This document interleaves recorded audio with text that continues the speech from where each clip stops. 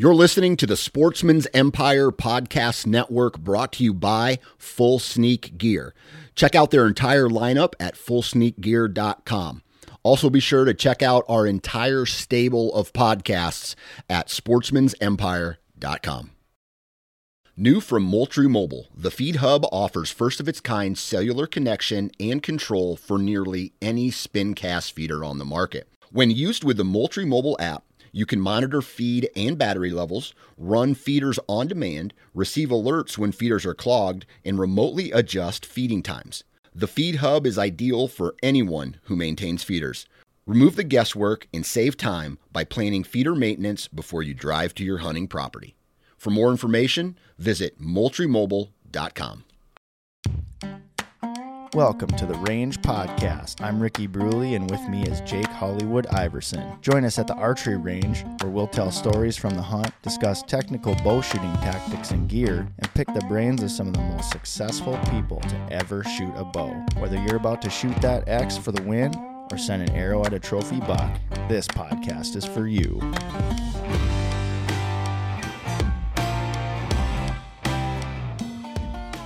The Range Podcast is brought to you by Vapor Trail Archery, makers of the best bowstrings money can buy, originators of limb-driven arrow rest technology, and innovators of Stokerized stabilizer systems.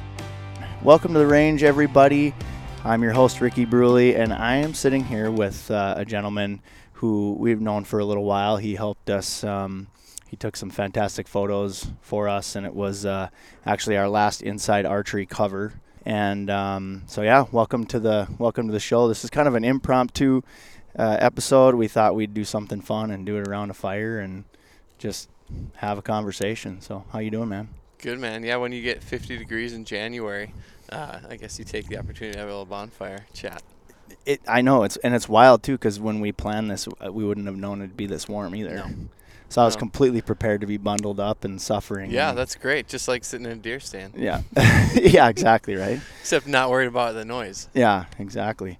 Tell us a little bit about you, right? Yeah. Like, what do you do, your family? And I know we maybe got a little bit into that, but talk about your archery origin story. Oh, sure. Okay, so, yeah, my name is Paul. My name is Paul Vincent. I'm a photographer by trade. So I went to school for accounting and finance and figured out that wasn't for me. Oh, see, I didn't know that. See, yeah. I love this. Yeah, it's a little-known factoid. But did that and then ended up doing photography full-time in July of 11. So we're like 13 years into this endeavor. Yeah. So I get to shoot. Most of my stuff that I shoot is people on location. So a lot of like tourism work, New York Times, Polaris, Harley, that type of work. So working with people on the field, not as much studio stuff, although we can do a few things like that too. So yeah, it's been a fun journey traveling and getting to meet people. That's kind of the fun part for me, is you get to meet so many different people and go to so many different interesting places. I like to say I'm shooting interesting people or interesting places. And you just get cool access to different things. Yeah. The other day, we were at like some ice festival, and we were just like in the back. And nobody questions you when you have your camera and you're shooting. Then it's like, and CEOs are like, "What, you want me to do? What? Okay, cool." Everybody just listens to you when you have a camera. You could tell them just hop on one foot, and they would, But it's fun building a rapport with somebody, engaging with them, or figuring out like in this environment, like what's beautiful, like a mountain bike, trail. Okay, how do you shoot this in a way that kind of shows off the landscape? So definitely an outdoorsy person. Grew up doing like wilderness leadership camps in high school and college. I always love just being outside. Inside gets me a little bit like kooky, so that's why winter can be rough here. And then I'm from Minnesota. Grew up in Minneapolis. Still live here. I've hunted pretty much all Minnesota right now. Pretty much hunt in Minnesota. Hopefully we'll go out west. And then I have a wife and 2 kids, a 3 and a 5-year-old, which keep me busy. So it's that balance of finding time to hunt and also being a dad and also working. And life is full and wonderful and has its challenges, but I feel very fortunate to have the opportunities that I do have. Yeah, that's awesome. Yeah. Thanks, man. Oh yeah, the archery origin story. So the first time I went and sat in a deer stand, my father-in-law got me into hunting. Mm-hmm. So he is an avid outdoorsman, a lot of bird hunting, a lot of pheasant, ducks, and deer. Mm-hmm. He was hunting when they're just recurves and their finger on the strings, and once they had little leather holds, like, oh, that's for sissies, they wouldn't do that kind of stuff. So he's, where I learn a lot of my stuff from, but he has a little property about a half hour from us that I get to go and hunt. So the first time I went out there, it's just load all the boys up, brother-in-laws, sons, Alan, father-in-law, in the truck and head out to the farm and just sit. And I'm like, just sit? Okay.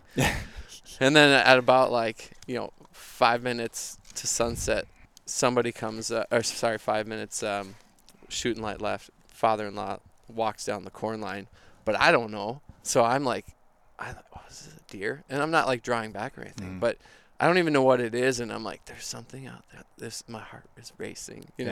I'm sitting in a stand, not doing anything. And then something starts moving, something starts happening. And my heart starts racing. And it was my father-in-law. It wasn't even a deer. But that feeling of being out there in an environment that it's stock hunting where you're just like, okay, I'm going to surprise you basically in your natural habitat and try and in that moment sort of outwit you or be quiet enough, just not screw it up enough where you get an opportunity to harvest a deer. Yeah. So that was, what year would it be? Probably 2018 or 19. But I didn't really draw back on a deer until 2018 or 19. Yeah. And once you do that, it's just felt like it was game over for me. It just really hits my adrenaline and my outdoorsiness, the strategy, the techie of your gear, as well as the weather. What's that doing? Where's your pressure at? Where's the wind going? This whole fall, I couldn't help but once deer season was over, I'd be like, oh, I can stop looking at the flags now. You're driving into work and you're like, northwest wind. Okay, that would be sitting here. That'd be sitting there. Oh, I love it. Going out to the stand, you're like, oh, it's a little different out here. It's a little different. It's more north. Okay, then that's going to affect it because can't be blown into the corn, can't be blown into the beans. So yeah, kind of fully got me, and then found some other buddies that are really into deer hunting as well, archery and gun too. But just that common connection, and then you start telling your different stories, texting them when you're sitting in a deer stand, texting my uncle who is on my mom's side, who we don't have a ton in common, but deer hunting season rolls around and we're like, you sitting? Yeah. I'm sitting. Yeah. See, what are you seeing? Some common ground. Yeah. Yeah, exactly. And then you're texting trail cam photos to people and you're waiting for the video to download so you can see it. Yeah. So that's cool. We'll be right back. Hey everybody, Ricky Bruley here, Vapor Trail. We're really excited about some new features that we've just added to the Gen Integrate X Limb Driver Arrow Rest.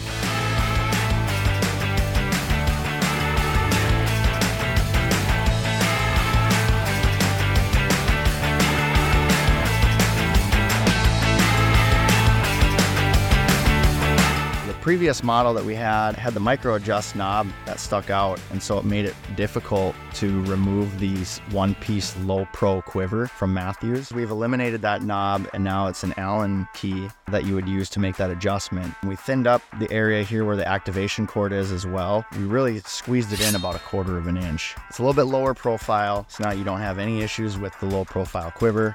Comes off nice and easy. You also have, of course, the added feature of the integrated mounting system, so you can mount the arrow rest right to the rail on the riser of the bow. Additional features include new markings that differentiate your locking screws from your windage and elevation screws. All Vapor Trail arrow rests have a free-floating head, providing more forgiveness and greater downrange accuracy. No need for a bow press. Simply tie the activation cord to the limb and say goodbye to interference with cam timing caused by cable-driven arrow rests. The new and improved GI8X is available and ready to ship.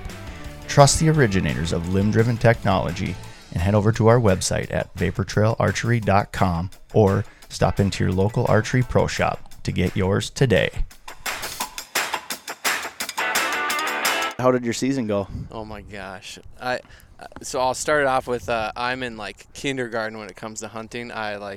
Everything is new to me and it's exciting. I've been hunting for 5 years, but I don't know what it is. I'm an adrenaline junkie.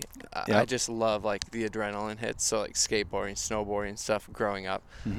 and for some reason sitting still in a deer stand, Yeah.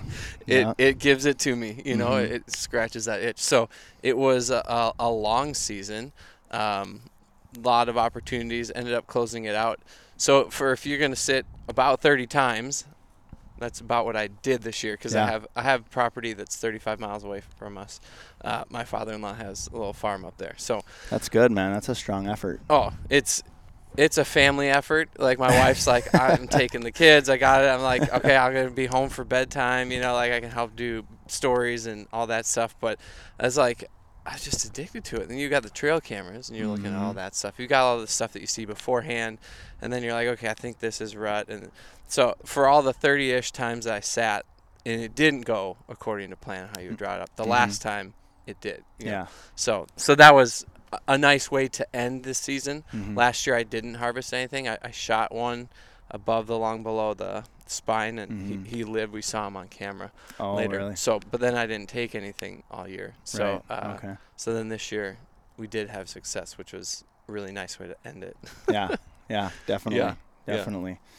Yeah, I didn't get out too much. I think I got out maybe 3 times. So 30 days opposed to my 3. Yeah. You know?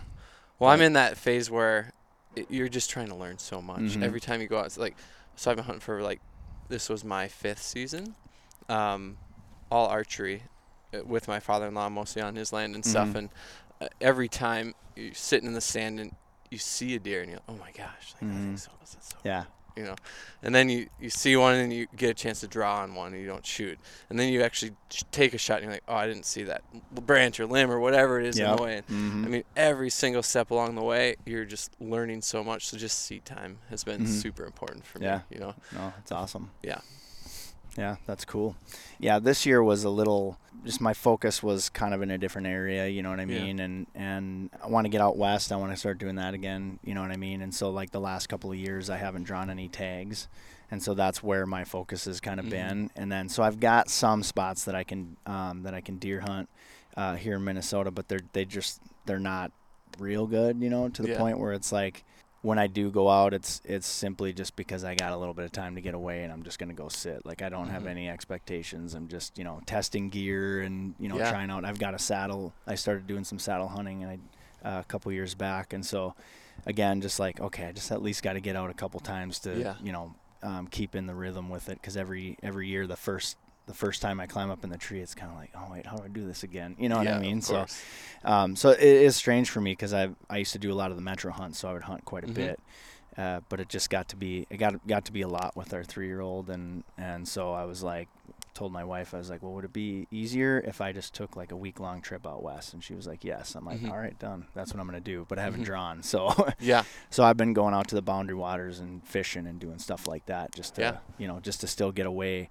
But yeah, that's awesome. That's really cool that you got out so much. And then especially with you being an adult onset hunter too. And, you know, it's just really cool that you're getting out and you're getting at it and you're doing it with a bow. I love that, you know. And, you know, maybe you do some gun hunting too. And I'll only shame you a little for that. But. No, I've never gun hunted for a deer. I mean, we'll do pheasants. So really it's like my father-in-law, I don't know how long it took him to get through college, but he was just hunting. He, you know, up in Nodak, just birds, and deer. I mean, they grew up hunting all the time. They have land, you know, family land scattered throughout the state, and it's like these beautiful properties. And then he bought a few, probably like 15 years ago, this farm that's 35 miles from us, and it's just like, I came into the family, didn't have anything wrong with hunting. I just didn't have access to it. Didn't do it, and started hunting. Just go something social. Well, social to do. You drive out there, then you go talk about your stories when you come back to the car. You know. And that's but he likes bird hunting. Like, go do pheasants because you're just walking and talking the whole time. So he'll get me out walking and talking, doing bird hunting. But I'm like, I don't have a deer yet. I can go sit in the stand. You know. So that's been my intro there. And so this year I got 2. Last year nothing, and then I had 3 the previous 3 years. So that was like, okay, like we're getting somewhere with it.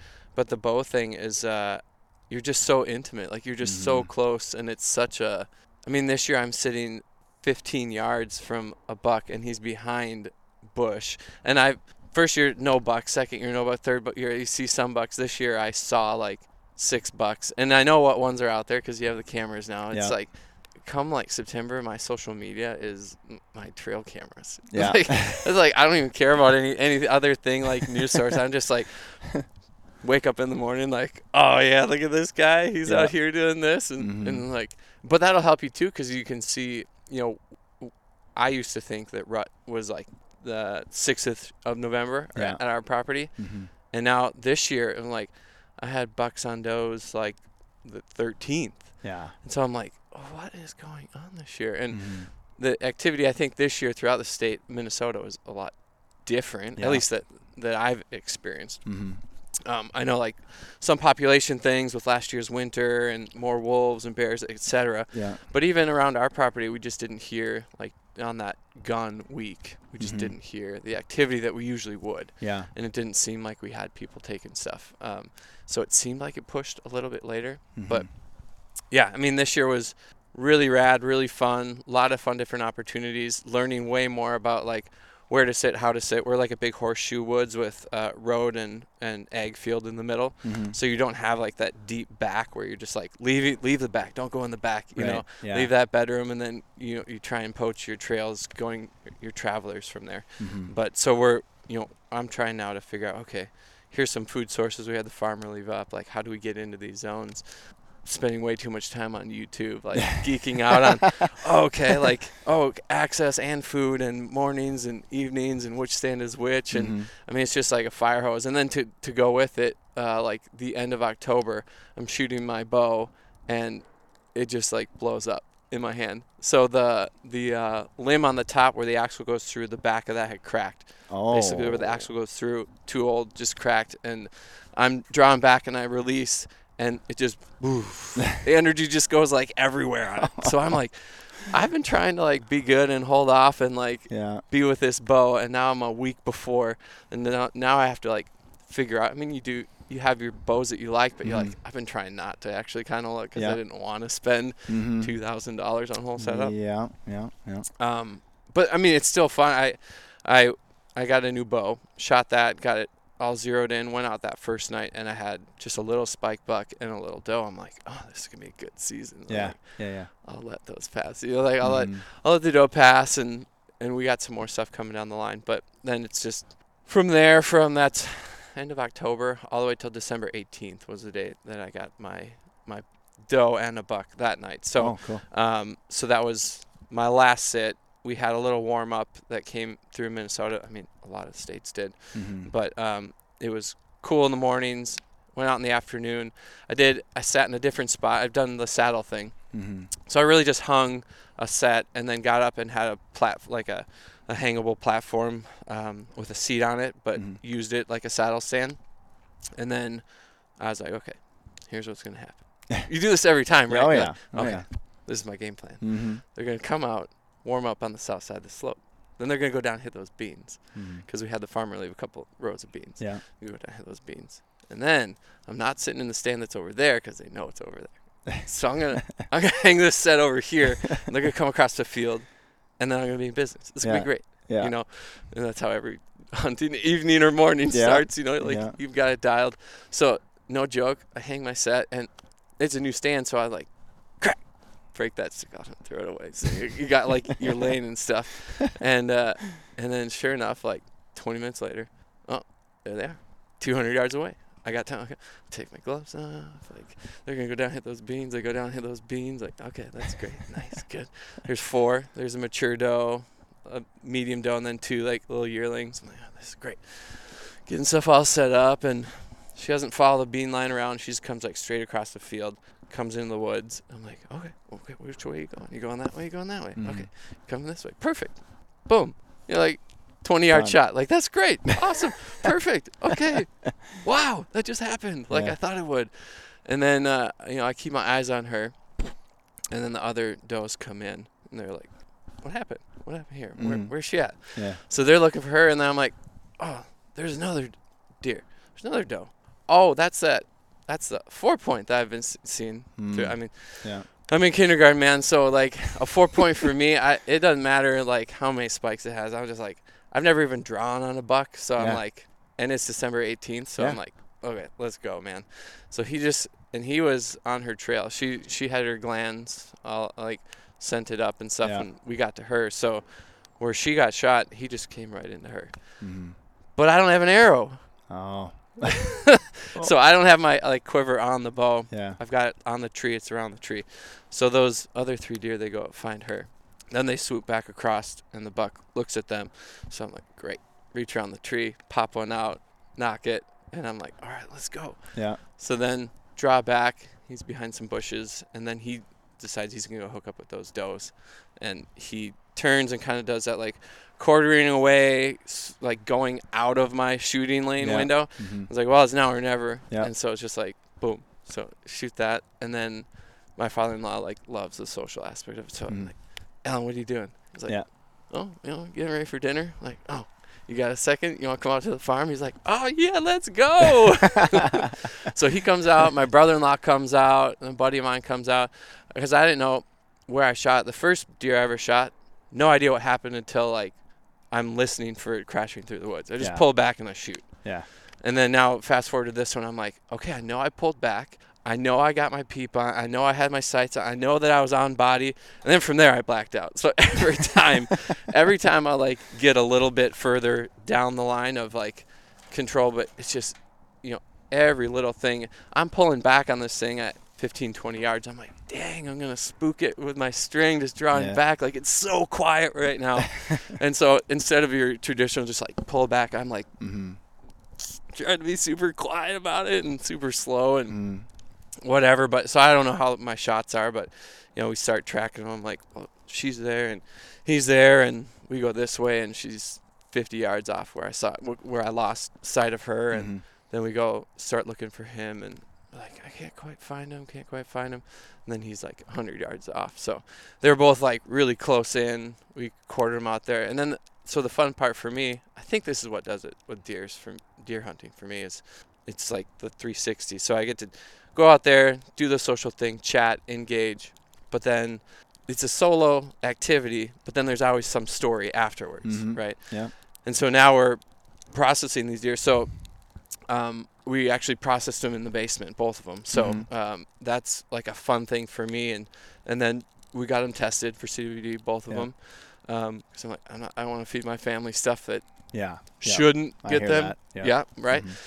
We got them tested, but we processed them all in the basement. So it's now like we have New Year's, we do like a surf and turf thing. Like my father-in-law has always done. Well, actually, it was my grandfather-in-law's on that side. They would do lobster for New Year's. So now it's like we've got deer. My buddy got a muley in Montana, so we had some muley backstrap, whitetail backstrap, and just a couple different cuts and stuff. So I grilled all that stuff up, and it's like that's the family experience. Like that's bringing it all the way around of providing for your family, doing this thing. It's you're taking time away from the family, but then they also get to share in it because you're bringing, actually, I don't know how many pounds of meat you'll get off of them. But we've got a half a freezer full, right? Yeah. So we've got a lot of meat for the year. Venison, we ground it up. We got old bacon ends, applewood smoked bacon ends, and so mix that in. Yeah. So it's now like we get to experience it as a family throughout the year. And you learn so much more when you cut it up, and it's a lot of work. But you're like, oh, the sirloin, that's where that is, and that's where this is, and that's how you cut this, and you just learn so much more about the animal in general. So that's kind of the fun part for me. So that was like my hunting years, as unplanned as possible. And then some amazing like interactions in the middle where we have a beautiful 10-point out there, and it's very tall rack, like comes and wraps around, like nice halo, and then just super tall. Yeah. And I'm like, man, if I could just see that, that'd be fun. Yeah. And one night he just comes out. My wind is blowing over him. He's down a ridge, and my wind's blowing over him. Not very much, but I'm like, you shouldn't be there. Right. And there's these does that come through, and I'm like, oh, those does, like, did I spook them? Why are they moving like that? Like, what are they doing? I bet they smelled me. So they cruise through. Then this 10-point comes through, and he's 60 yards from me down a ridge, no shot. But I'm like, oh. He's just going to chill. And then he, like, beds down, takes a nap for 25 minutes. Yeah. So I got binos on him. I'm like, oh, my gosh, this is incredible. Like, to see this thing that close, no shot. So I'm not even, like, nervous, I'm just kind of like, okay. maybe he's going to hit these beans behind me after he gets up from his nap, and the canopy of like leaves on the floor. I can't, like, no way I can sneak up on him. I'm like, Yeah. may I get down there? And like, no, that's not going to happen, sort Yeah. of thing.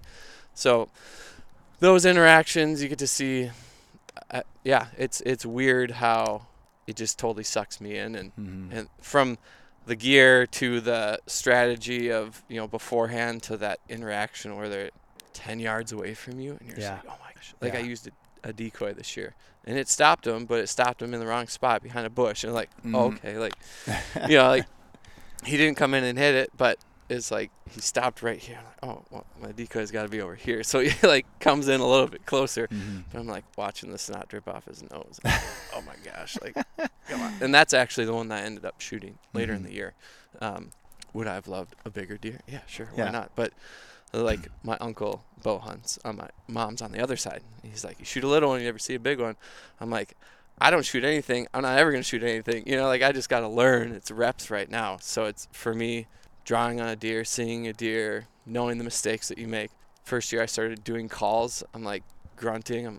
And I can see him kind of coming around. And I'm like, oh, where'd he go? And I go, Meh.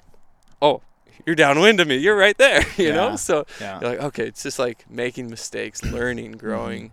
That's been like the fun part of it. And the social part too, just other bow hunters. They're like, oh, you bow hunt. Like, oh, it's kind of a closer community, or maybe not a closer community, but if you find somebody that does do that, it's like very interesting. You have a very common point to talk about, even if you have nothing else that's similar in your lives. It's just like there aren't a ton of bow hunters out there that actually like get into the pain and agony of having to be so close to a deer, so many chances, but really everything has to line up, and it's a luxury at the end of the day to have that time to kind of spend and learn and just be in nature. But if you want to fill your freezer, you use a gun. That's what I sort of learned this year. It's like, I could have killed a deer so many times with a gun, but for me that isn't as interesting. So absolutely. I did a ton of rifle hunting with my dad, and it was, back then we had it was one weekend, you got 4 days, and that was it. It was like, so for I didn't actually start bow hunting until I was 18. So from 12 to 18, I gun hunted, and the only opportunities I had was 4 days a year. So it was like the night before, you can't sleep, and I'm just all jacked, and I'm like super excited to get out and hunt. And, and every deer that I had killed with a gun up to that point, it gets you going, it gets you hyped up, and, we always processed our own deer. We never brought them in. And I think it was more or less just because it was like, oh, man, $100 to have somebody process a deer. It's like, well, I'll just do it myself. And we had no idea what we're doing. We're just, just following the connective tissue and just cutting and doing that kind of stuff. And we would still bring a lot of it in and have sticks made and stuff like that too. But, like with bow hunting, it's a totally different thing. And good for you for lacing some deer and getting that under your belt, because I don't know why people have this, and I did the same thing. Is for some reason I thought, I'm waiting for a big buck with my bow. That's what I'm gonna do. And I can't tell you how many deer, does and everything that I had passed on with my bow because I was waiting for the big buck to come out. And then the big buck came out, and I just lost it. You know what I mean? I have no idea. I don't even know if I aimed. I have no idea what happened. It just, nothing panned out. And then I went, how many more, days after that without even ever seeing any deer. So it's one of those things too where, I'm not going to say that your uncle is wrong. Right. But at the same time, and it depends on where you are, but, I pass on a lot of smaller bucks now, like in some metro areas and stuff like that too, because there's other hunters out there who haven't had that opportunity. And so I'm kind of hoping that maybe they'll get that opportunity, and I'm never going to shame anybody for, if it's right for you, you do it, you pull the trigger, you know what I mean? So there's never any of that. And like I said, just, good for you being proud of what you did. And again, the full circle, right? You got meat on the table, and you got a nice buck that's out there that I'm guessing you made it through the year, and you'll probably maybe get a shot at him next year too. But you know, there's just that whole thing too. You might get to the end of the year and then all of a sudden you're like, well, I didn't get anything, you know. And not necessarily a bad thing, you know. That doesn't have to be the ultimate goal, you know, just the time spent and you know, reflecting and clearing your mind. And you know, that's where some of my greatest ideas have come from, just sitting in a tree, you know. Or, you know, just out on a hike or out in the wilderness, or, you know, the Boundary Waters is an amazing place for me to you know, reflect on things and do all of that. But yeah, awesome. And it's been really cool, like, watching how excited you are, like, about this whole thing. I get, like, worked up just talking, you know? Yeah, even just talking about it, it's awesome. I love it. And that's one of the reasons why I thought you'd be great to have on, because I just remember when we went out to, is that where we took the photos? That's the same ground. So, like, when we went out there, and, you know, I just remember your enthusiasm, and, you know, I've got a shot of you up in the tree, like, hanging out behind me, like, taking photos, you know, and you just got a big smile on your face. And it was a blast, you know, cruising in the Wheeler. And, and, you know, I look back at all those photos pretty fondly when you came into the shop and did all that stuff too. So, you know, and just really cool that, because then, you're 5 years in now, then you were probably only maybe 2. I think you only had 1 season under your belt maybe at that point. And so it's really fun to see, you know, your progression in all of that, and that you've got someone to help you do it too, because that's the most difficult part, I think, is, you know, I grew up in it, and so I was just, you know, it was just there. You know, and for you and for a lot of people that want to get into it, I think they just don't, because they don't really know where to start. And YouTube's a great resource, but still, it can't replace actually having somebody there that can go out there with you, and you guys can have those talks, and you know. So, which in a way, like the pro shop and the range that you guys have here is kind of an opportunity for that too. I don't know, just thinking about that, like, if people don't, you can't absorb as much on YouTube or in a book or whatever as you can just watching somebody do something, or somebody watching you do something. Kind of more that mentor mentality. So I hope that people want to get into it, that, you know, the archery stuff or the range stuff becomes more popular. I'm even watching in here, and they're like your 3D stuff, like, they're live targets, right? Like, that's the part that you kind of miss, or that I'm noticing missing, when you go just shoot at the range, like Carver Park's by me on the west side. And they've got a cool, like, walk-through range where you're shooting different distances and heights and through little pockets and stuff, which is cool. But when a deer's coming through your shooting lane, is like, well, you're either shooting or you're not. You're making that decision like this.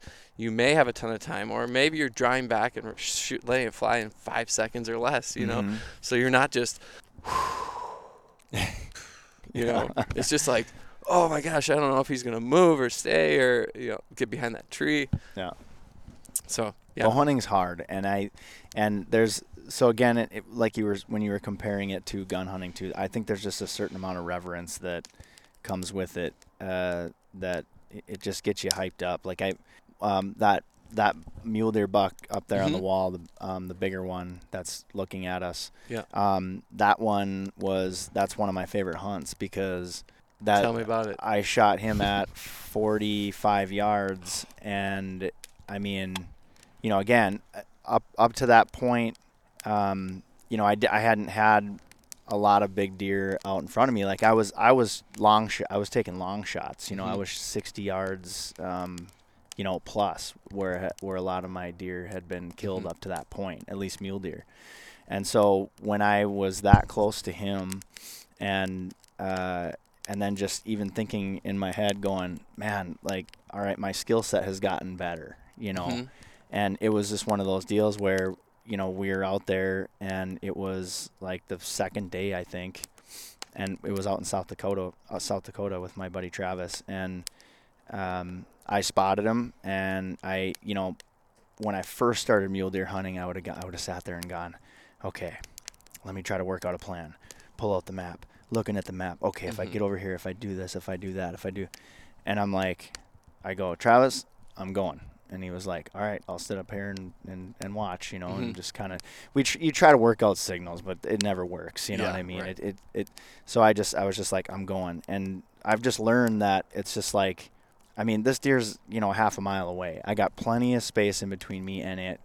I'm just going to get closer. I'm not going to screw around with like trying to plan it out anymore. I'm just going to get there, because I used to hesitate, and then all of a sudden you're like, oh geez, he moved. Oh geez, now he's over here. Oh geez, now he's over there. So it's like, boom, I'm going to get to the next ridge, and then I'm going to find him. And then it's like, okay, yeah, he did move. Okay, that's fine. Now I go this way. So it's just like getting in there and moving and looking. Okay, he's still there. All right, he's with this other little buck. They're down in this draw. Okay, get a little bit closer. Okay, now I'm about 200 yards out. Oh, they're still down in there. So I figure, I'm like, okay, I'm gonna get up on this flat, and there's a couple of like big sage bushes right there. I'm just gonna get the big sage bush in between me and them. And I'm just going to get up behind that bush, and I'm just going to wait them out, because I can see there's a trail, and I'm banking on them coming up that trail. And so the smaller buck comes out, and he comes across, and I'm like, and all of a sudden then I can see the antlers coming up out of the draw, and I'm like, all right, this is it, And I thought they were on the same trail, so I ranged the smaller buck. And I ranged him at, I think it was like 52 or 53, something like that. So I dialed my sight in, and I get ready, and I can see his antlers. I can't see his eyeballs yet, so I'm like, perfect time to draw. So I draw, and I'm just waiting for him to come around this bush, and again, like, so from me to the building right there, and he just looks like a giant. He's just all rutted up in his neck, and he's just, and I'm like, oh, getting shaky, and then so he stops, leg, facing me forward. Yeah. So I'm just like, all right, perfect. And I send it, and he was actually closer. And so he was like 35 yards. Oh, wow. And I just, the size of him, the size difference, I just thought, I don't know. Right. It was just, it was really quick. I figured for sure they were on the same. So he was like 35. So when I pulled the trigger, I actually spined him. Oh, wow. Yeah. And it dropped him immediately. Yeah. And then he was like trying to get away, right. So immediately knocked another arrow, and I just walked right up on him 10 yards away, and then shot him again. And that arrow, I wasn't trying to shoot it in the heart, but that's where I got it. I was just trying to put it where it needed to be, and he was done. But just, that was like one of the craziest, like, super cool experiences, because he was so close, and it all happened. You closed like 2,500 feet on that guy. Like, isn't that crazy? And it took me 40 minutes from where I was to shooting him and him being dead. It was 40 minutes, and I was like, this is crazy. Like, I couldn't, just unbelievable, And so and Travis is sitting there watching it, right, Travis? Yep. So I'm down in the bottom in this flat. And he's like up on this ridge, right? So then he basically just went all the way down to where the vehicle was parked, and I just told him, I said at the end of the day, I was like, just we'll just meet at the truck, because we're probably gonna get split up. And so he didn't actually see the whole thing go down, because I got in to where he couldn't really see me very well, and then I think he just decided, okay, well, I'm just gonna go over here and hunt, So he, because I told him, I said, you don't have to watch me. I'm like, if you see a deer, go get it, go after it.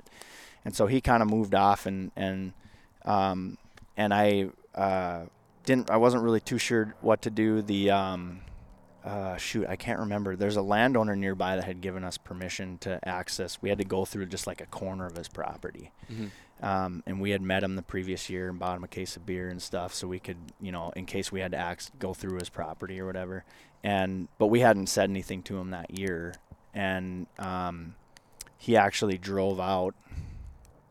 I think it was that night after it, because I was like taking selfies and stuff, and then all of a sudden this 4-wheeler come pulling up side by side, and the guy's like asking me questions and stuff, and I had the bow with me and everything, and I actually didn't have to use his property. I went around the corner of his property to get to the deer, just because I didn't want to risk it.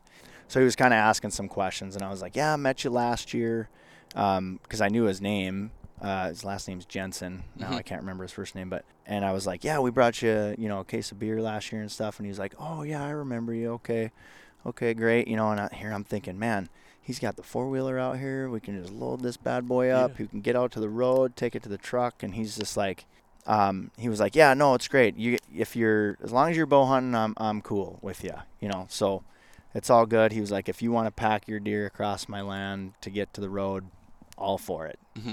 Have a good day. Gets in, takes off. I'm See like, ya. really? Okay. And it's, Yeah. 2 miles to the road. So, and it was getting dark and I didn't really know where Travis was. So I took a chance. And I actually posed him, I kind of got him posed up, and kind of propped his head for up. predators? So they're not... Well, no, I posed him for photos. Yeah, okay. And, because I figure, rigor mortis is going to set in Mm-hmm. and everything like that. So I was like, okay, I'm like, it's getting dark. I wasn't sure, like my phone, it was really cold. So my phone froze and I was like, I'm not sure about the navigation in here and how to get out and all that kind of stuff. So I'm just like, so I kind of posed them up and I'm like, I would just started walking towards the road and I was just was looking at the stars and I'm like, pretty sure the road's over there. I'm just going to follow that. And so I followed it out, got to the road. I was walking up the road and there was a gal that pulled over in her truck and she had her kids in there and she had groceries. There was just like the whole truck was piled with groceries. And she was like, do you need a ride? And I'm like, sure, why not? She's like moving grocery bags over so I can get in the truck. And then so she drove me up the road to Travis where he was at the truck. I'm like, yeah, I got my base mule deer buck down out there. And he's just like, what? Really? No way. He's like, I thought you like gave up. He's like, I didn't know. Cause he's like, I didn't get a message from you. I didn't get anything. And we had really bad service. And like I said, my phone was just being janky cause it was cold. Mm-hmm. So, but yeah, cause this is a while ago. This was 2013, I think. So it was 10 years ago now. Wow, that's crazy. I can't believe it's been that long. Goes quick. But yeah, it was a pretty cool deal. And then, the next day we got on a bigger buck and he shot it. And so we doubled up. And, what's really funny about that too, is I was kind of driving like this crappy, I can't even remember what it was, a Nissan, something. It was pretty beat up and not worthy of driving out there. And he was driving a Prius.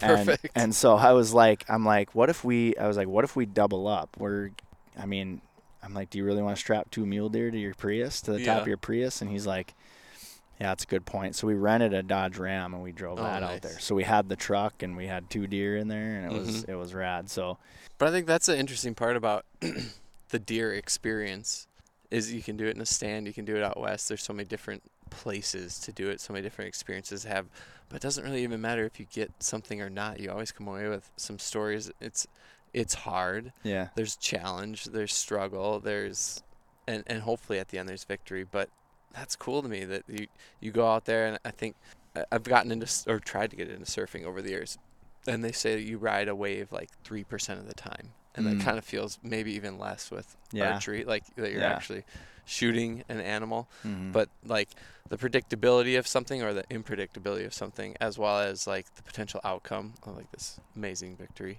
have to do with how addictive something can be. You just that drive to do something where at any moment it could happen. You can't predict it, and when it does happen, it will be like glorious, right? This is that drive that makes you want to go do something, want to try. And for me, that this fall is like, okay, I'm gonna go sit 30 times. I'm not gonna see something a bunch of those times, right? And it's just gonna drive me a little bit more crazy to get out there and go, because of course you're gonna see on the camera that night that something came right through there. Or, oh God, if I could only get in there, how would I get in there? You're trying to solve the problem, which is fun. Yeah, all that strategy behind it. And I haven't had too many places or opportunities where I can do that, because again, mostly what I've done is metro hunts, and it's just like you're sitting where you're sitting, you know what I mean? Doesn't matter which way the wind's coming or who's it's just we're there to reduce the deer population, and if a nice buck comes out, great, and so and my 2 biggest whitetails have come from metro hunts. And it's interesting what you were saying about the rut, right? And how I always had that kind of I wouldn't say misconception, so to speak, but just always thinking that the rut was always around like the rifle hunting season. I just assumed that that's the way that it went. And when is it, Ricky? Tell me. There's so many factors. You know what I mean? There's so many factors.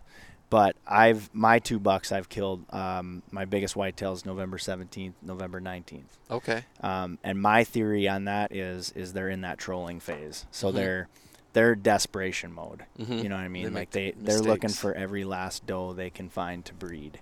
And the hard part about that is both the bucks, both of those bucks that I killed, I called them in, and which is typically not easy to do in Minnesota with the buck to doe ratio being so far out of whack, you know. But and it depends, right? There's certain pockets or maybe large private chunks of ground where the buck to doe ratio is a little more under control. But yeah, so meaning more does per buck. It's just there aren't as many bucks density, so to call one in doesn't work as well. Yeah, because there's no competition. It's like why do I care about this buck over here when I've got 10 does over here that I can tend to, you know what I mean, that sort of thing. And so and there's, you know, when I was growing up in Northwest Minnesota, it was, I mean, man, everything was I mean, if a deer was coming out within rifle range of a deer hunter, it was dead, you know what I mean, or at least, you know, there was a shot at it, you know. And so it's the you know, the brown, if it's brown, it's down kind of mentality. And again, you know, no shaming in that area, but it's just, there's also the thinking that there's something just more manly about killing a buck.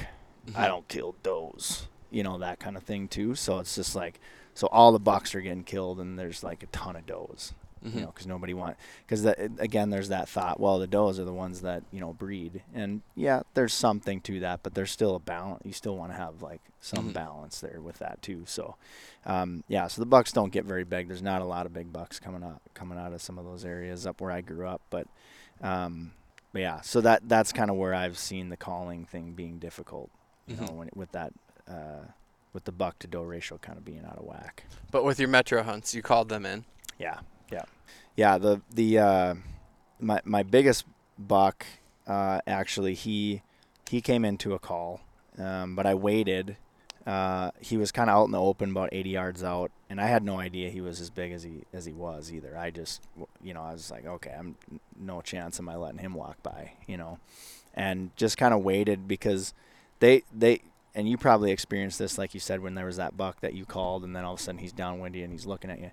I mean, they can pinpoint that call right to the tree that you're sitting in, you know what I mean? So like, I don't want to, you know, if I call and he's out in the wide open 80 yards out and he looks and he doesn't see a buck over there, but he's got like all these does in front of him, he's probably not going to really respond. He's just kind of like, well, I don't see another buck over there, so I'm just going to, you know, stick with my does over here. But he got up behind some brush, and so then I called, and then, okay, so now he doesn't know what's going on. He can't see where the call is coming from, so he's got to investigate and get closer. And so he zigzagged his way right into 19 yards. Oh, wow. And I shot him, and I had a bad shot on him, and that's a whole nother story that I've told in a few different podcasts, but you know, ended up getting them, and so that was really cool. And then the other one, it was 2 years, so that was 2017. 2019, yeah, it was November 17th, and it was the last day of the hunt. I had seen a much larger buck. There was a bigger buck running around in the area that a few of us had seen, and I'm not the best at judging. I'm not the best at scoring, but there was a couple people that said he was probably pushing 190, 200. He had a big drop tine on the left side, and I saw him actually twice in that last weekend hunt, but I didn't end up getting a shot at him. And so this other buck was coming in, and he kind of came by and he got down. He was about 100 yards out, and I just threw out a snort wheeze. And he turned and started zigzagging his way, and he literally came right to the base of my tree. I was, you know, standing here like this, and he's right there. That's incredible. Like just looking around, and then he kind of skirts around out here 15 yards, and he was just standing there. And that's not my strong side, so I had to kind of slowly get myself spun around, and I was able to get spun around and then shot him, and he just boing, two hops, and then he just stood there. And I could see blood dripping, you know, but I'm like, well, grab another arrow, knock it, draw back. May as well, you know, why not? He's going to give me it, you know, I'm going to hit him again. So I hit him again, and then he took off and ran right through this guy's front yard. Oh, jeez. And very nice groomed yard. Yeah. You know what I mean? His older gentleman, he's like he was in his 90s, but he was a doctor, so we called him Doc. And he gets super excited when we get deer off his property. But so this, you know, you can just see the hoof prints going across his yard, and you can just see the blood, you know, just everywhere. And this buck gets into the woods, and he falls over and dies. Well, when we got over there, like maybe, I don't know, it was like maybe an hour later, he had fallen, and his antlers got tangled up in some vines, so his head was up. Oh, so we thought he was still alive. Yeah. So we're just sitting there just waiting. Like, yeah. Okay, is he gonna, what's going, binoculars, like looking, we're about, you know, 40 yards on the edge of the woods, just waiting to see what he's gonna do, and nothing. So finally I kind of did a big circle, and I came around behind, and I was like, he never swung his head around, so I'm like, oh, he's got to be dead. And so yeah, he was done. But and I can show I've got that one. He's a Euro mount. He's right up above my desk back in the lab. But yeah, just really, really cool to have those experiences where you're like, where I've tried calling and it just never seems to work. And you just get bummed out about it. You're just like, I don't know, am I scaring them away with my calls, or what's going on? Am I not doing something right? And then when it kind of comes together, it's really cool. Yeah. Right. Yeah. So you're saying for next year, there's always next year, right? Yes. You're going for like the more week-long out west experience. Yeah. I get what you say, or what your wife's saying. Like, if you give me a defined timeline, I can buy into that. Yep. And it's like, imagine if you're running a race and you just don't know how long you're running. So every time you get around the corner, you're like, oh, I got to keep going over there. Yeah. Like, that's what my season was, you know. But if here's your week. Yeah. Okay. Yeah. Yeah, and it's just as my daughter gets older, you know, hopefully she'll get more involved too, and then I'll start taking her out. But yeah, it was like I said, I was coordinating those metro hunts, so I was doing 2 weekends in October, 2 weekends in November, and it's every other weekend. So, and then when the year my daughter was born, and then her second year is when I was still doing those metro hunts, and it also landed on the weekends when my wife's son would be with us. Oh, so it was like 4 weekends in a row throughout October and November, and she was solo with both the kids. That's a lot. And it's the hunt starts on a Thursday. You know, we go out, set up on a Thursday, and then we hunt all day Friday, Saturday, Sunday. And as a coordinator, you're the first one out there and you're the last one to leave. So not getting home till, 8, 9 o'clock. Sometimes if someone shot a deer, we were out there tracking. I mean, there'd be some times where you don't get home till 1, 2 in the morning. Right. So it's literally just 2 ships passing in the night, for all that time. And she was really good about it, but I could tell she was getting burned out. And I was just like, hey, what do you think? I feel like, again, with that defined amount of time. And for me now, I'm kind of that point too, where like I can settle for, a week out in the wilderness and not necessarily have to be hunting, Yeah. Right. And so, but yeah, so this year, I guess it would be, I could draw a bear tag. If I do that again, I'll go up into the Boundary Waters, and do that for probably a week. But if I draw my North Dakota mule deer tag, then I'll do that. Yeah. Nice. Yeah. Good. So. Well, that's something you should try. You should, if you've never been out west, man, you should. That's next. I mean, I have some buddies that are wanting to get out there, and I am totally into that. As you were saying, your daughter getting into it, it just reminded me. I got Macklin's my 5-year-old, and he came and sat with me twice this year, which was pretty fun. Oh, that's once rad. Up in the stand and once in a ground blind. And then I always told him, when I get one, you'll come help me find it. Because last year he helped me look for the one we didn't find. We put 2 miles in on this lake shore. We just looking up and down and up and down. And never found it. So this year he's like, okay, I'll come look with you. So we find it, but I shoot these 2, but I didn't think I hit them well. So I thought it was going to be a hard stock. And so we find them right away, and we just start gutting them and cutting them up and bring it home. And my wife's like, Macklin's pretty upset. And I'm like, oh, dang. Yeah, no, I understand. I thought we'd be out here till like midnight. Oh, shoot. So I had just the buck head, and we brought back, and we got back. And I was like, Mac, the guys are going to go out to to the local bar and we're going to have root beer and pizza. Would you come out? We're just going to tell hunting stories. Yeah. Come with us. Yeah. He's like, yeah, but where's that buck? So like, and the backside of a buck head is not like pretty. Yeah. And he so I'm kind of hiding it from him, and he just grabs the 4 points of an antler, or 2 antlers, the little guy, and he's just like loving it. Yeah. He's like, what's back here? Checking it out. And so I think, it's that like learning young. He has such more an advantage than what I do. Right. But that's kind of a cool experience. Wrapping it full circle with the family and the food and the process and the whole, not just shooting an animal. People that don't hunt and they're like, oh, you bow hunt? I'm like, yeah, that deer has an unfair advantage on me. It's like everything has to go right. Yeah. And it gets still, I had one that was 10 yards away. It came through right at last light. And it's just like, comes right through and I drop, boop, shoot, shot a vine right in front of it. Like, because it's just so quick. He can be right there and you just got nothing. So it's an unfair advantage for the animal. We do have equipment, but it doesn't work out all the time. No, I've had the arrow fly right over their back because I used my 30-yard pin instead of my 20. Just silly stuff like that. Yeah. Or when I started to switch over to primarily using a single pin, like I forget to move your sight. Tell me about that. Do you like that? I feel like a lot of people love it. Yeah. I do. And again, it's just one of those things you have to get used to, but that's what's awesome about these 3D shoots too, right. Because it's like in between every shot, you're guessing the yardage and then you're moving your sight. So it really helps you get in the habit of doing that. And the thing that I kind of learned to do too is, because you can do like a multi-pin slider, so then your bottom pin is like a floating pin, which is kind of nice too. But at the same time, I guess the way that I've kind of figured it out, and I don't know, maybe some people would argue this with me or whatever, but this is just based on my experience, is I've figured out, I like set my bows up and I figured out where I can have my, I basically set it so that my 20-yard pin is just all like max to the top, right? So like if I'm in a situation where I need to quickly dial up, I can just, without looking, right to the top. And then I know where that's at.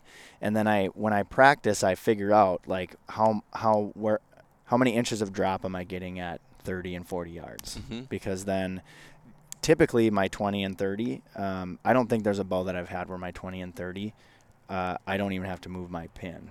You know what I mean? Yeah, my arrow drops a little bit, but, considering that your vitals areas is this big, I've never had an issue with that. When I spine that one buck, I just completely misjudged the yardage. Right. I ranged that that buck, but he was, way, 15 yards behind. And so I completely misjudged that. But so I've got that figured out, and then it seems like, if they're 40 or more yards away, I think you have a greater chance of being able to get away with some of that movement. You know what I mean? Because I've had some people argue that. Well, I don't want to have. That's more I got to move, and it's like, well, if I have to go 40, I can move my pin and shoot high, and I practice that. Right. So I don't dial my sight to 30 and dial my sight to 40. I practice with my pin at 20, and then I just adjust accordingly. Yeah. And figure out like, okay, does my pin have to be closer to the spine? Because I shoot at an actual like 3D deer target in my backyard. And so I try to figure those things out so that in a pinch, when something's happening quickly, I want to make sure that, and especially in the whitetail woods, most people, you probably range the trees and then you kind of know, okay, if they're out at that distance, that's probably roughly where they are. And that can kind of help you so you're not having to fiddle around with your rangefinder and all that kind of stuff. So, and then for longer range, it's nice to not have to, you're just focusing on that one pin and you don't have any other pins kind of just like getting in the way or kind of mudding up your sight picture. That simplicity actually is the curiosity point for me, because this year, like you said, you're in the woods, you mark your trees when you sit down. And that's what happened this year. It's like she came in and I'm like, okay, you're 15 and I don't have time to sight you.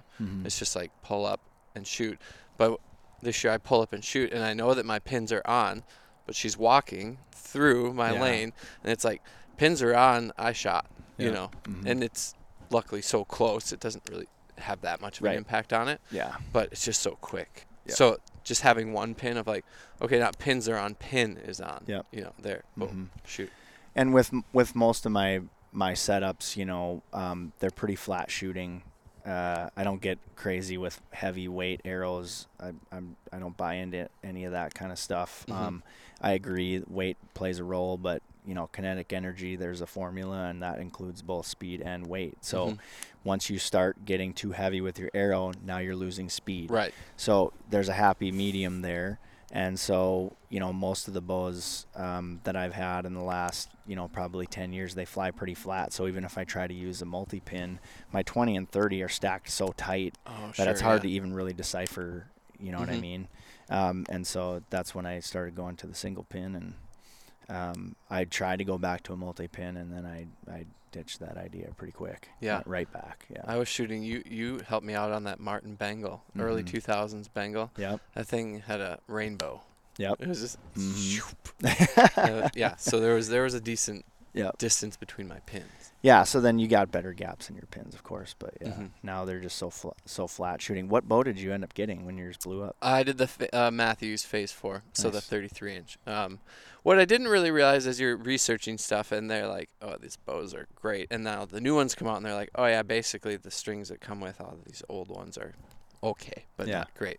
I mean, to use throwaway is maybe over-exaggerating, but not that far off. So I'm like, okay, well, great. So, Vapor Trail has this sweet You sale just happen to going know. on.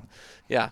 So even though I thought that was funny, because I was like, I saw your order come in, and I was like, oh yeah, he took advantage of the 40% off deal. I'm like, that's pretty cool, but we probably would have given you that deal anyways. Oh no, but it's great. So yeah, and I'm pumped to get those on. But yeah, the Matthews. So go in, and I put like 60 arrows through it the first day I get it, and then I go out and sit and see those two, and then I shoot a little bit more, and that's end of October, early November. But then you sit in a stand for so stinking long.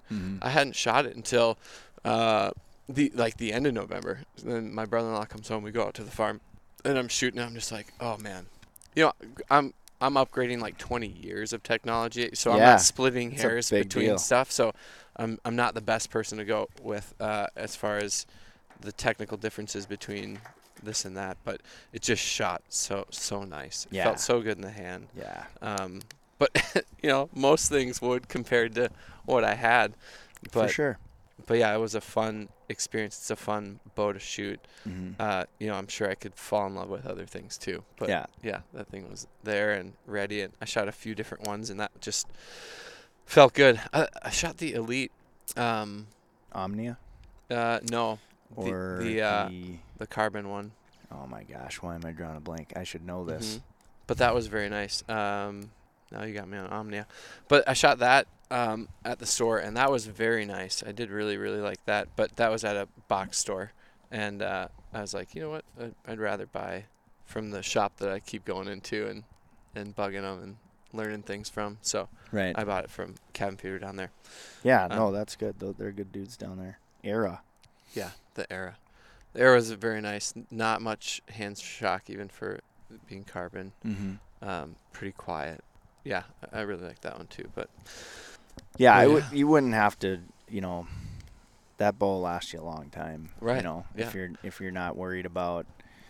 I've gotten to the point now too where I do a new bow every year, and now I'm just like, time is so limited that when my bow is like dialed in, I don't want to mess with it. I don't want to touch it anymore. Yeah. Like I used to swap out strings 4 or 5 times a year, and now I'm just like trying to carry them 4 years. You're like, this is tuned. I got it. Yeah, it's like it's good to go. I just want to leave it where it's at. But yeah, and I'm going to be shooting a new bow this year, the Prime RVX 36, and I'm pretty excited about that. I had the PSE Mach 34 that I shot last year. Absolutely loved the bow, and still love the bow. Just I needed to do some work on my truck, and I needed some cash flow. So so sold it, fixed my truck. And I've only got like 3 arrows through it so far. I've had it for like 2 months. Yeah. But I've had I've had our new arrow rest on it. It fits on these new Prime bows, and I do have to get rest. So I've got the one that comes with. You can figure out what probably the quad. Probably a MX. It's the quad. It's probably the MX1 Q80. Yeah. But it was funny because I'm just it's a week before a rut. Like I'm just Yeah. like, Oh, yeah. let's line it up. Let's You go. do what you got to do. I get it. But Yeah. then I'm talking to the guy and is like, well, what about because I wanted to because I had the 7X from before from my Martin Bengal. Yep. But now they have that angled like diverter. Yeah. And So it doesn't fit. So it doesn't fit. Mm-hmm. So we were trying to figure out a way to do it, and the guy's like, well, you want this Q80 anyways, and I'm like, well, why? And he flicks it, and the arm for it, makes a noise or whatever. Mm-hmm. But I'm just like in the flow. I'm just like, okay, whatever. Yeah. And then like after I leave, I'm like, he was flicking it up, like. Yeah. It flaps down, mm-hmm. and it's all rubberized. And now, the QAD, like the arms on it, they wrap them in moleskin. They tape them. Now the new one, they actually have little rubber bumpers on them. Yeah, the MX2. Yeah. Yeah, but the old ones, they're wrapping them in moleskin. The moleskin's falling off. Yeah. And then it snaps and locks up. So if you want to get out of the tree, Mm-hmm. you got to click it down, which is a noise, and you can kind of sneak it through, but you don't like to do that. I was like, this is my vapor trail. Yeah. Well, yeah, we'll definitely get you set up there too. And so that new rest, it's been extremely popular, and we've had a hard time keeping them on the shelves, and and then we ran into some machining, not machining issues, but basically just there was like a breakdown in communication with our machinist, and there were some things that happened, and now all of a sudden we're like, okay, now we have to go find a new machinist, and that doesn't, that stuff doesn't happen overnight. They got to spec parts, we got to do R&D, we got to do prototypes, we got to make sure everything's good, and so that takes some time, and so we had some back orders, but we just started getting those filled this week, which is thank God for that. But I would put a rest on my bow, and then I would shoot it, and then it was like, and then I'd have somebody that would be like, and I'd get like maybe a couple shots through it, right, just to tune the bow. But then we'd have like a writer or somebody that wants to test it or review it or something like that, and so then I'm just like, well, okay, I'll give you the one off my bow. So I did that like 3 times until finally now I've got one on there that'll stay on there. And I'm just looking forward to shooting it. I was hoping to have it all tuned up today so we could shoot a little bit. We'll reschedule that. We'll get that for sure. Yeah. We got a fire going here. But I legit do miss it. I mean, it's all rubberized, and then even from like the timing with the drop and stuff, it's like if you're cable drive, you've got to figure that out. If you're out, like Matthews has that the stay afield system, it's like, well, I would have to then figure out how to retime my rest into that new cable if I do that out in the field. It's like, or you could just tie a shoestring to your limb, and you're like good to go, right? Yep. And you can get it, it's all rubberized with the cage, but it's got a little like escape hatch in the corner, and so you can get it out of there if you need to for like taking out. It's just, I don't know, I'm excited to get one of those back on, but overall really fun bow to shoot. Yeah, and definitely. flat and fast. It's really cool. Yeah, Rory's got one, and I've shot it a few times, and I really liked it. It's hard to find a bow that you don't like. They're all so good. And we're partial to Prime here because that's what we sell in the pro shop. But again, then also, I really wanted to. I have a friend that reps for PSE, and I had shot. It was 2 years ago. I had shot his 80-pound bow, and I didn't even think I can't draw most 80-pound bows, and he was like, well, here, try it, and so at the Total Archery Challenge, and so I was actually able to draw it back and then shoot, and it was really smooth, and I was like, you're pulling my chain. That thing is not 80 pounds. And he, of course, had a scale right there. Scaled it out. And I was like, wow. So that cam system that they have is so efficient that that was one of the reasons why I wanted to switch over to that and try that EC2 cam with the Mach 34. And it was a smooth draw. So now that I've got the Prime, it is a little harder draw. So something I have to get used to. I'll probably drop the poundage down a little bit and then just work it back up. But they're all so nice, man. I don't, it's hard to find a newer bow these days that doesn't feel good in your hand when you shoot it. Right. Especially if you're going from like a early 2000s Martin. Yeah, right. I mean, it was great. It was a hand-me-down. I loved it. You helped me like tune it in. I was like, at that point, I was like, maybe I'll just get a new one. And then like, no, Ricky helped me tune it up. We got new strings on it. We just got it dialed in a little bit more. And I kind of like that challenge of it too. It's like, I'm not taking mountain shots where I'm taking a 70-yard like crazy. I'm 15 to 30 yards. That's my sweet spot. So I was like, I can do this. Yeah. And then it was just like, no, you can't because I'm broken. Yeah. I was like, oh. It decided it was not going to be hunting deer anymore. That's kind of scary. I've never had a bow completely explode on me before. The energy just went fired some all over. It just went like up, down, everywhere. Even like the knot came out of the arrow because I don't know why it came out of the shaft, and then it like pinked back, and the knock or was behind me, and the arrow was flopped 10 feet in front of me, and then all the string was just sort of like sitting there. Yeah. All the limbs were like limp and loose. Yeah. And I was like, what just happened? Luckily, that's crazy. Nothing really like got hurt. But that's cool. Speaking of children, here there's my little one. Oh, come here, baby. Come on, come here. So yeah, we'll have to wrap it up. Yep, that's great, man. Perfect. But thank you so much for being here, and we should do this again. Thanks for having me. We can go out if you want. We can shoot for a little bit if you want to shoot for a little bit. No, you can do it with your family. We'll hit it another day. Yeah, that'd be great. But well, she's gonna pack up and head out. The little one's gonna kick it with us. Say hi. There's the camera. But yeah, so thanks again for being here. If anybody wants to find you, where can they?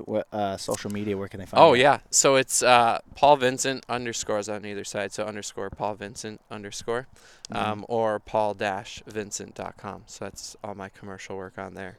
So definitely go check him out. Super talented, great guy. I'll definitely going to take care of you if there's anything you need for your photo needs. And you can find us at The Range Podcast on Facebook and Instagram. Make sure you head over to the Vapor Trail YouTube channel and give us a like, subscribe, and hit that bell so you can be up to date on all things archery. And if you are listening, be sure to give us 5 stars on either Spotify or iTunes. And with that, we are going to pack up our bows and arrows, and we are hitting the range. Have a great day, everybody. Thanks, man. Thanks. That was really great. That was fun. Glad we had the fire. Yeah, this is so awesome. Vapor Trail is now offering an exclusive discount to the Range Podcast listeners. Enter promo code TRP15, that's TRP15, at checkout for 15% off VTX bowstrings and Vapor Trail and Stokerized branded t-shirts, hats, and other gear.